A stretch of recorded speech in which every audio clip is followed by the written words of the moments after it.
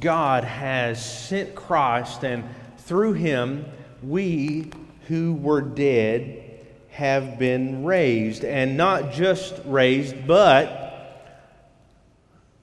the end of that passage there, Paul begins to talk about how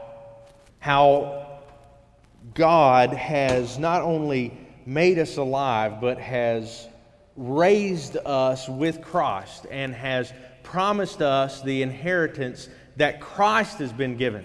We go back into chapter 1 and he talks about Christ sitting at God's right hand, and then in chapter 2 he tells us we will be raised with Him.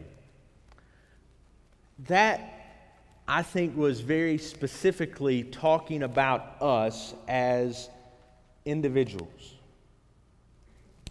But the passage today, beginning in chapter 2, beginning in verse 11 through the end of the chapter, Paul talks about something that we don't think about very often.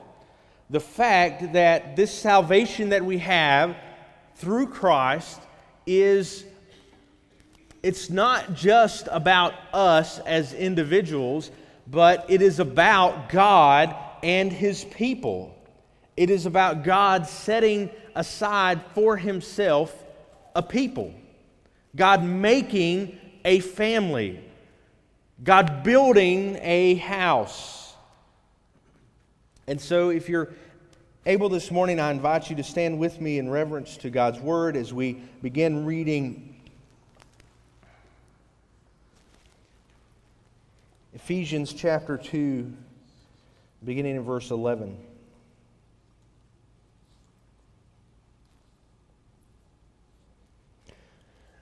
Therefore remember that at one time you Gentiles in the flesh, called the uncircumcision by what is called the circumcision, which is made in the flesh by hands.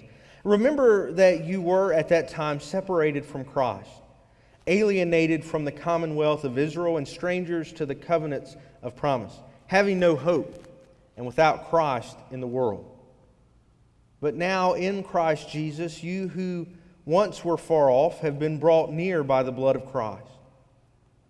For He Himself is our peace, who has made us both one and has broken down in His flesh the dividing wall of hostility, by abolishing the law of commandments expressed in ordinances, that He might create in Himself one new man in place of the two, so making peace, and might reconcile us both to God in one body through the cross, thereby killing the hostility.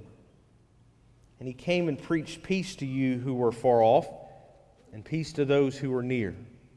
For through Him we both have access in one Spirit to the Father. So then you are no longer strangers and aliens, but your fellow citizens with the saints and members of the household of God, built on the foundation of the apostles and prophets, Christ Jesus Himself being the cornerstone, in whom the whole structure, being joined together, grows into a holy temple in the Lord. In Him you also are being built together into a dwelling place for God by the Spirit. You may be seated.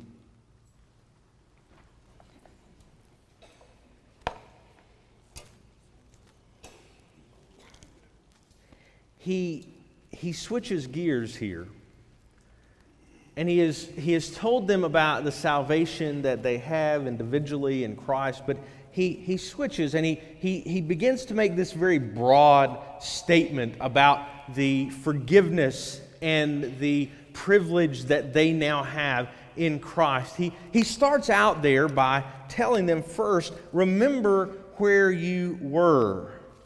It parallels very nicely back in chapter 2 and verse 1 when he says, and you were dead in your sins that you once walked. And now he says, remember that at one time you Gentiles in the flesh. Remember this one time, remember before when you were separated from God. That you were outside of His family. That you were at a disadvantage, he says.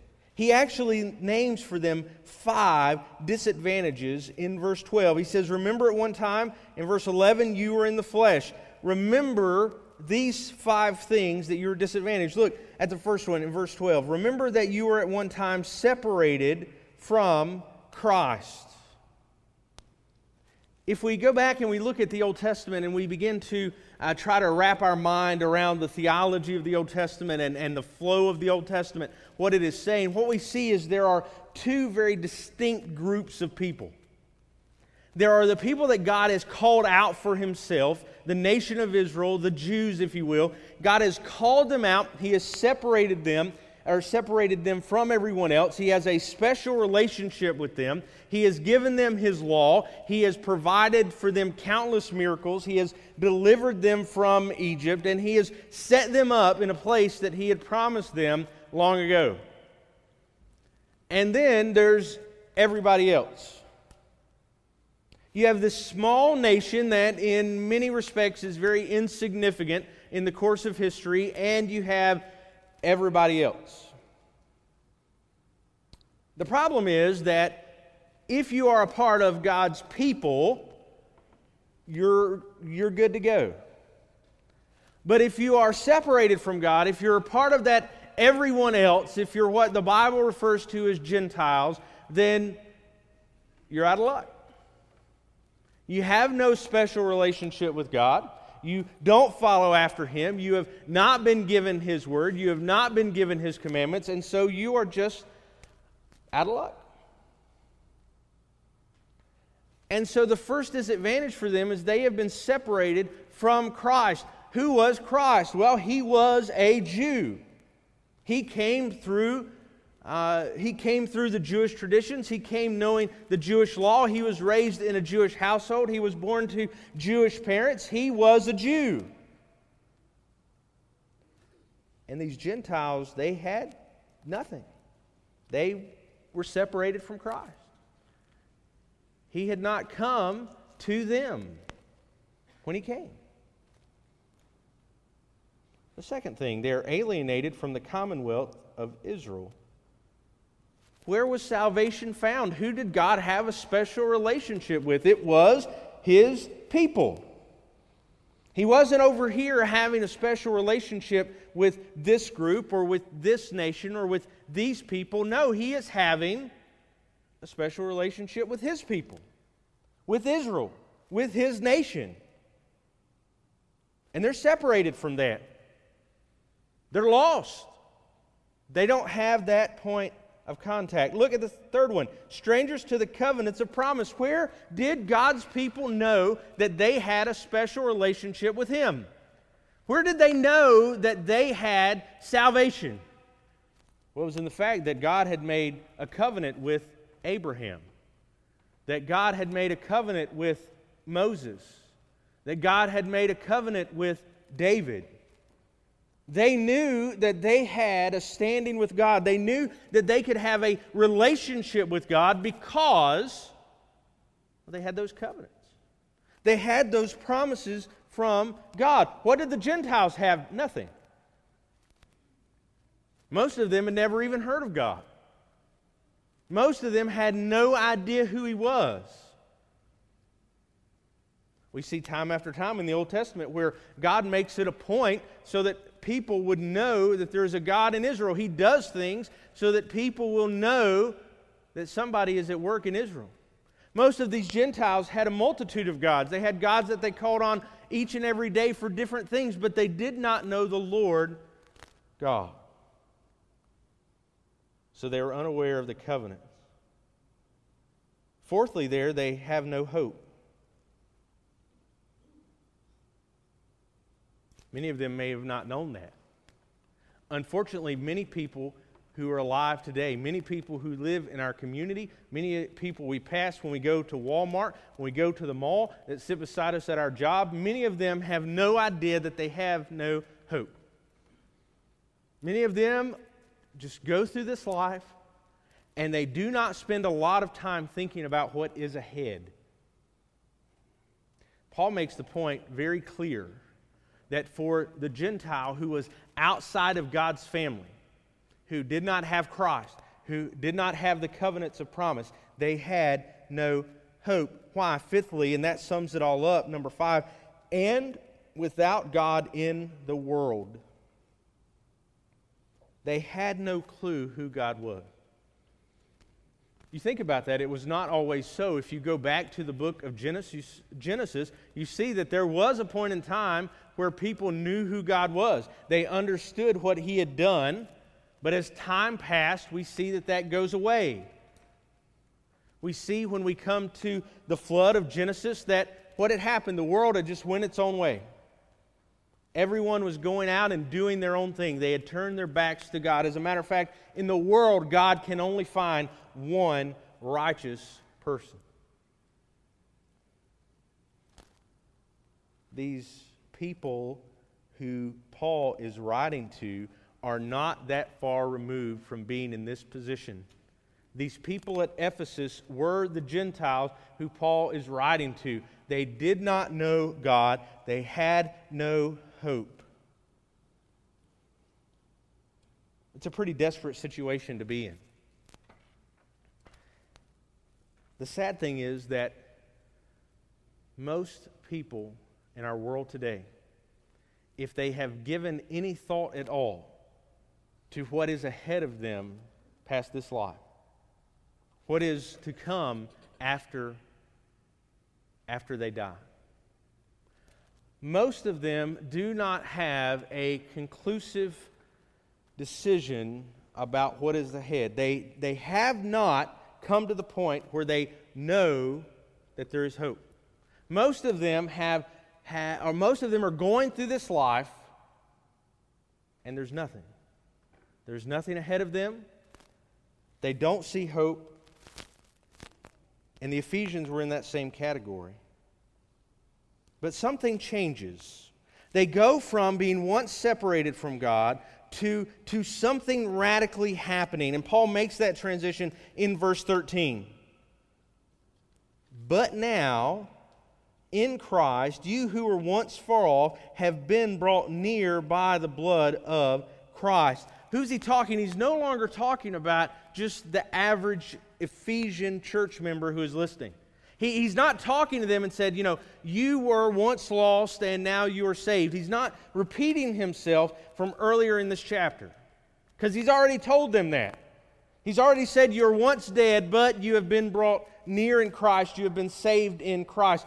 What is he talking about? He is talking about the fact that the gospel, that this thing that God has done in sending Christ, is not just available to these one or two people here in Ephesus, but that God has sent Christ so that all of those who were far off, all of those who were far away from God, could be brought near. See, for the Gentiles, salvation was a long way away. For the Gentiles, it was so far that they could not get there. They could not make themselves a part of what God was doing. But now through Christ, all people have been brought near. Now, I'm not saying that God has brought all people to Himself, but guess what? Salvation is now available where it once wasn't. He says, but now in Christ, you who were once far off have been brought near by His blood. For He Himself, verse 14, is our peace, who has made us both one and has broken down in His flesh the dividing wall of hostility. If you look throughout the Old Testament, what you see is here is God's people, and they are at war constantly with people who aren't. And even at times where they aren't in physical war, where people are going to the battlefield against each other, what we constantly see is the animosity that is there. The Jews were awfully proud people. And in some respects, they had good reason to be. They had been chosen by God. And so they like to brag about that fact. They like to look down upon the Gentiles because of that fact. Look what happens when Jesus spends any time with people who are considered sinners or Gentiles. He is mocked and he is questioned because how and why would you go to them? Why would you go and spend time to these people who are far off from God? The unfortunate thing for us as believers is so often we look at our own salvation and we become very prideful about it. We look at other people who are still far off from God, who have not come into God's family, and we look down on them. We so often will forget where God has brought us from, and we look down on the people whom God has yet to work in their heart and in their life. Instead of being humbled by the fact that God has called us, instead of being excited about that fact and wanting to share it with others, we use it to set up a barrier between us and, those other people. But what Paul says here is, as opposed to the cross now separating people, what it has done is brought people together. He says that He has broken down in His flesh the dividing wall of hostility. If you go back into verse 11, what you see is what happened when we were separated into circumcision and uncircumcision. What had done that? What had been made in the flesh by hand. It's something that people had done. So what does Jesus do in verse 14? He breaks down this barrier that has been set between circumcision and uncircumcision, Jew and Gentile. He breaks that down in His flesh. By going to the cross, by shedding His blood, this wall is broken down. That's good news for us. Because as far as I know, all of us in this room are Gentiles. We do not have Jewish parents. We do not come from a Jewish heritage. What we are being told here is that Jesus, in His death and resurrection, has brought us near. God no longer has a particular people that is based on ethnicity, that is based on where you were born or where you grew up, but rather it is based on the salvation that He provides in Christ Jesus. We have been brought near. He does that, verse 15, by abolishing the law of commandments expressed in ordinances, that He might create in Himself one new man in place of the two. Now, this is not telling us that Jesus has done away with everything in the Old Testament. It doesn't tell us that He's done away with the commandments that God gave before. But think about, in the Old Testament, what was the punishment for disobeying God? What was the punishment for not following the commandments that God had given? Well, rather, it was death. If you didn't follow what God said, if you didn't do what God said, you died. That was your punishment. God was holy. God is perfect. God is never changing. And so that was His demand. If we disobeyed Him, we would die.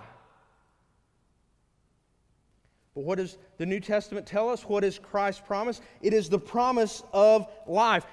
We are imparted life through Christ.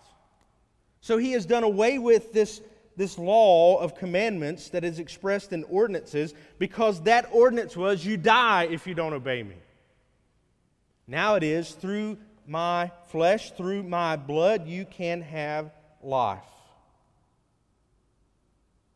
He does this so that He can take the two men, one who is a Jew, one who is a Gentile, the two who are separated, and He can take them and make them into one.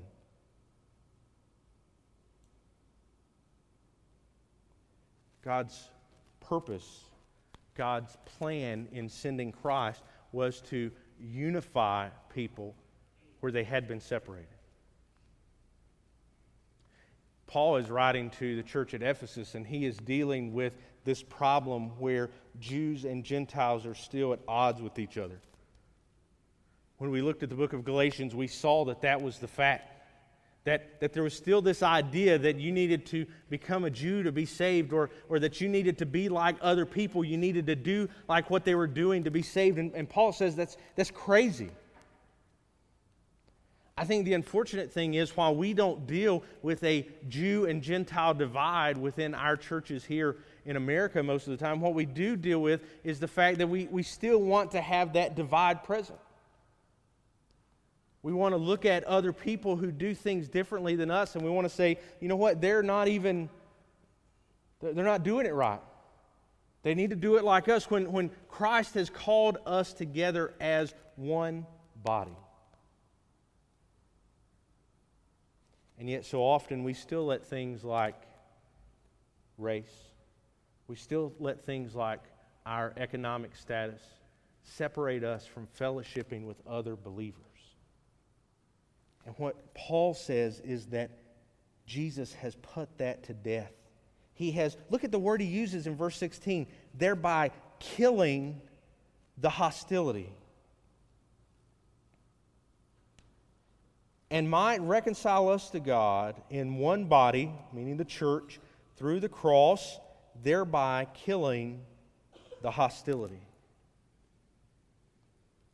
See, I don't think we get a good grasp of this because we don't see it played out very often or at all, but there was a genuine hatred among people who were believers because they were different. Because they looked different, because they came from a different background, they couldn't get along. They fought each other, and what Paul says is, listen, Christ has died to bring us together. To bring us together into functioning as one body. He comes in verse 17 and preached peace. And look who he preaches to those who are far off, the Gentile, and peace to those who are near, the Jew. Guess what? In the end, it didn't matter someone's background. What they needed was Christ. What they needed was His forgiveness. What they needed was His love. Some of you here have been in church your entire life. Some of you were on the roll before you were ever born.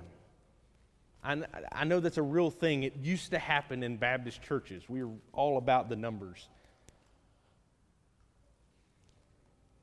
Some of you have come to Christ recently. Some of you were far, far off, and God has brought you very near. There's some of you here today who are still far, far off. You have not come to Christ. You are far, far and away. What this passage says is that God's purpose and what He did in Christ was to bring us all together. Whether you have always been near, because that was the Jews. They had always been close by. God had always had something to do with them. He'd always been working with them. And then you had the Gentiles who were far, far away, and Christ dies for both to bring them together. He wanted them to have peace. He wanted to kill the hostility. Why? So that in verse 18, through Him, we both have access in one Spirit to the Father. Do you realize that anywhere you go in the world today, it doesn't matter the language that someone speaks, it doesn't matter what they look like, it doesn't matter their background, it doesn't matter any of that. Every person in the world has the exact same access to God as you do. Every single person. It doesn't matter if this morning they woke up and they have prayed their 5 times to Allah today. It doesn't matter if they woke up in India and their house was full of these things that you and I would see as trinkets and they worship them as gods. Because Christ has died, those people, if they will call on His name, have access to God. It's not through a prayer rug, turning toward Mecca and bowing. It's not toward the trinkets that sit in their house where they bow down. But if they will call on the name of Christ, they have access to God. And so often I believe that you and I look at people like that and we believe that they are so far away, that they are so far gone that they could never turn to God. We read the comments of prominent atheists today who believe that everything we think about God is foolishness, and yet God can draw them near.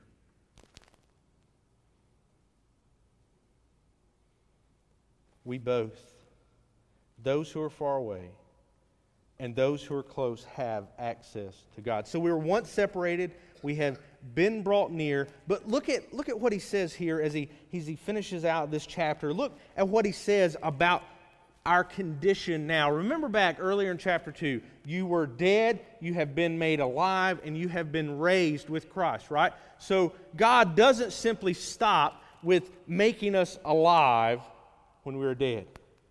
So here in this part of chapter 2, we are dead, we are far off, but God doesn't just bring us near.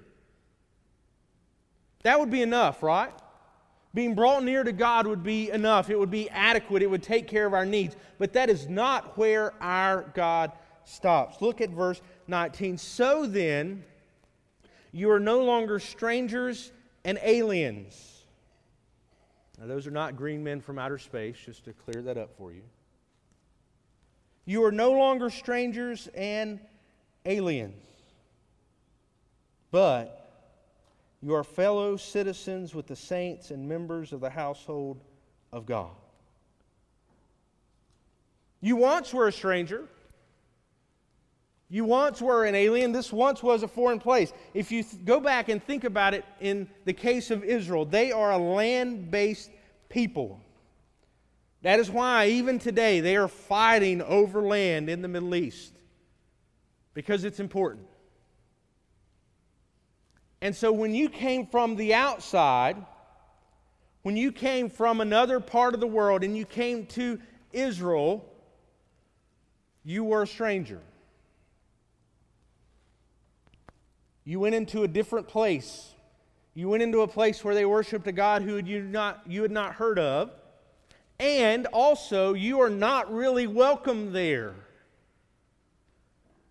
If you go back and you look at the temple, there would be on occasion Gentiles who would want to worship in the temple. There are people just like there are today who they just follow after anything and everything. And there would be some times when Gentiles they would follow on the God of Israel, and that would be the one who they're going to worship. But when they would go to the temple, they could not go in to the place where the Jews went to worship. They had to stay outside. They had their own court. They had their own place where they could go, but they could not go in. Now, only one Jew in the entire country had complete access to God, where he could go into the holiest place in the temple. But all the Jews could get a lot closer than those Gentiles. They didn't have access. They were a stranger and an alien. But God says, now that you are in Christ, there's nothing to stop you at this court of the Gentiles. You can go all the way in. Why? Well, because look, you are a part of my household. You are fellow citizens with the saints and members of the household of God. No longer are you an outcast, but now you can come in. Now you can come into where God is and you can hear what God has to say. You can pray to God. You can dwell on the things of God because you have access. Look what this is built on. The foundation of the apostles and the prophets, Christ Jesus Himself being the cornerstone. How do we have this? How do we have this ability? It's because we have been built on this foundation, in whom the whole structure, being joined together, grows into a holy temple in the Lord. Folks, if you read that, you can't come away with it understanding that it's just talking about you. It says it's built on the foundation of the apostles and the prophets with Christ as the cornerstone. Friends, that is not talking about my life as an individual. That is not talking about your life as an individual. Why is it not talking about that? Because we as believers in Christ do not function as individuals. The first part of this chapter, verses 1 through 10, that was talking about you. This is talking about us. It's talking about us as the church of Christ. The church's foundation is the apostles and the prophets. Friends, what do we pick up and read on Sunday morning to know about God? We pick up the witness of the prophets and the apostles. Who is our cornerstone? It is Christ Himself. Peter asked Him about the church. Jesus asked Peter about who do people say that I am. And Peter says, you're the Christ, the Son of God. And Jesus says, on this rock, I'm going to build my church. What was He talking about? Was He talking about Peter? Yeah, to some extent, but what was He mainly talking about? He was talking about Himself. Him as the Christ, the Son of the living God, that on that the church would be built. Why does that matter? Why is that important? It's because, friends, we should never get to the point where we think that we can function by ourselves. Because you can't. You may think you can. You may think you can go off and do your own thing, that you can be a believer out there on your own with nobody else, but you will fall quickly. You'll fall quickly because we have been called together as a body, the body of Christ, the church of Christ, and we function in that manner. It's kind of ironic that on the day we hand out all these nomination cards, this is where we're at. I can't plan that well. Trust me, I'm lucky I can plan enough to wear some clothes on most Sundays. I appreciate that. But think about what this is saying.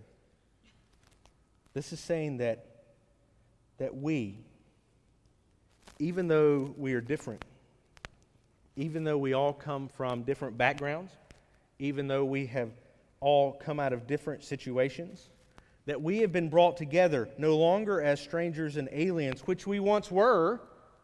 As Gentiles, we would have no access, to now to the point where we can go past the court of the Gentiles. We can go past the court of the Jews. We can go past any other place, and we can go past a curtain that has been torn and enter into the holiest of holies.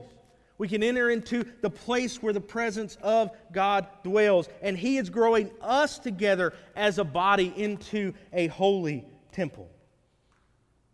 We like to say from time to time that our bodies are temples because that's where God dwells, and that is verse 22. But verse 21 says that we gathered are being made into a holy temple in the Lord.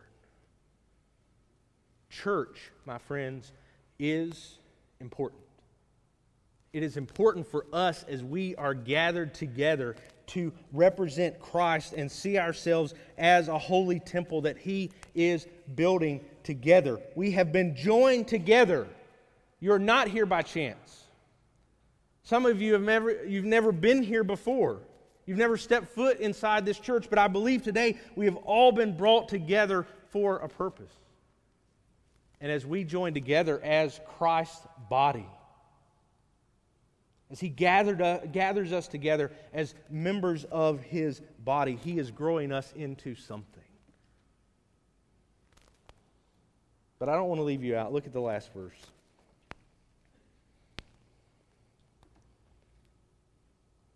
He says in verse 22, in Him you also are being built together into a dwelling place for God by the Spirit. Verse 21 is about us corporately. But verse 22 talks to you. And it says that what Christ's purpose is to bring you in as a part of the church. You are not an add-on. You know, sometimes when we have a house and we have too many kids, I'm guilty of that. What do you have to do? You have to do an add-on, right? And sometimes add-ons don't look right. Like sometimes you can tell. Now it happens to be that my bedroom is an add-on of the parsonage. It used to be a carport, if I understand correctly. And whoever did it did a great job. Because when you drive past, it's hard to notice. You get inside and you can kind of tell, but driving past it looks good. But sometimes when we do an add-on, you look at that house and go, that ain't right. Something has happened here. See, that's not how God's family works. That's not how the body of Christ works. Because what He does when He adds on is He tears out a place and builds it back perfectly. I'm not saying He tears stuff out and throws it away, but He arranges everything so that when you look at it, you go, that's right. Somebody did a good job. And then when He adds on more, he tears out the section and He puts everything back, and you look at it and you go, He did a good job. That looks perfect. And maybe He adds up and maybe He adds out and He goes to the back and He goes to the front, however He adds on, but He continues adding on. Friends, we are not an addition that doesn't look right.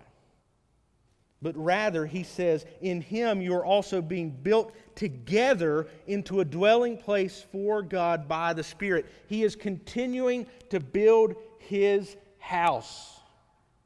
And as He builds it, it is a place for His Spirit to dwell. Unfortunately, friends, we live in the United States where we have been told that everything is about us as individuals. That it's all about us, it's all about me, it's about how much money I can make, it's about what I can do, it's about my fame, it's about my fortune. That's what we're told about. And so we think, if we get our heart right, if we get our mind where it needs to be, if the Spirit is dwelling within us, if we're doing what we're supposed to, that we're being God's temple. But my friend, we are together in this. There may be some days you don't like that. You think, I'm going to go join with somebody else and I'm going to go be their addition. That's fine. It's fine if you think that way. But that's not going to make it any better. Because there's people there that are messed up too. And I've been in a couple churches I could name with people I could name who are a lot more messed up than any of you. They know who they are. God bless them. We need to make sure that we see our purpose in this church as being together as a body. Because every time we are, God does something phenomenal. And every time we're not, we're weak and ineffective. Friends, see that God has brought you in, that God has built you in, that God wants to use you, and that He's doing something great. If we do that, we're going to see God do some awesome stuff. Will you bow your heads with me as we pray?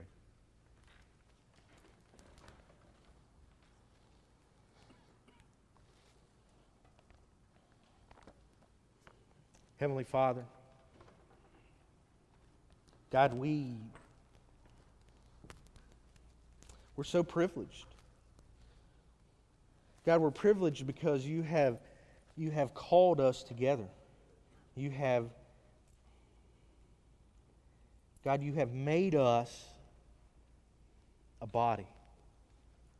We don't have to function out on our own. We're not a lone Christian out there trying to save the world, but rather, God, we are a church.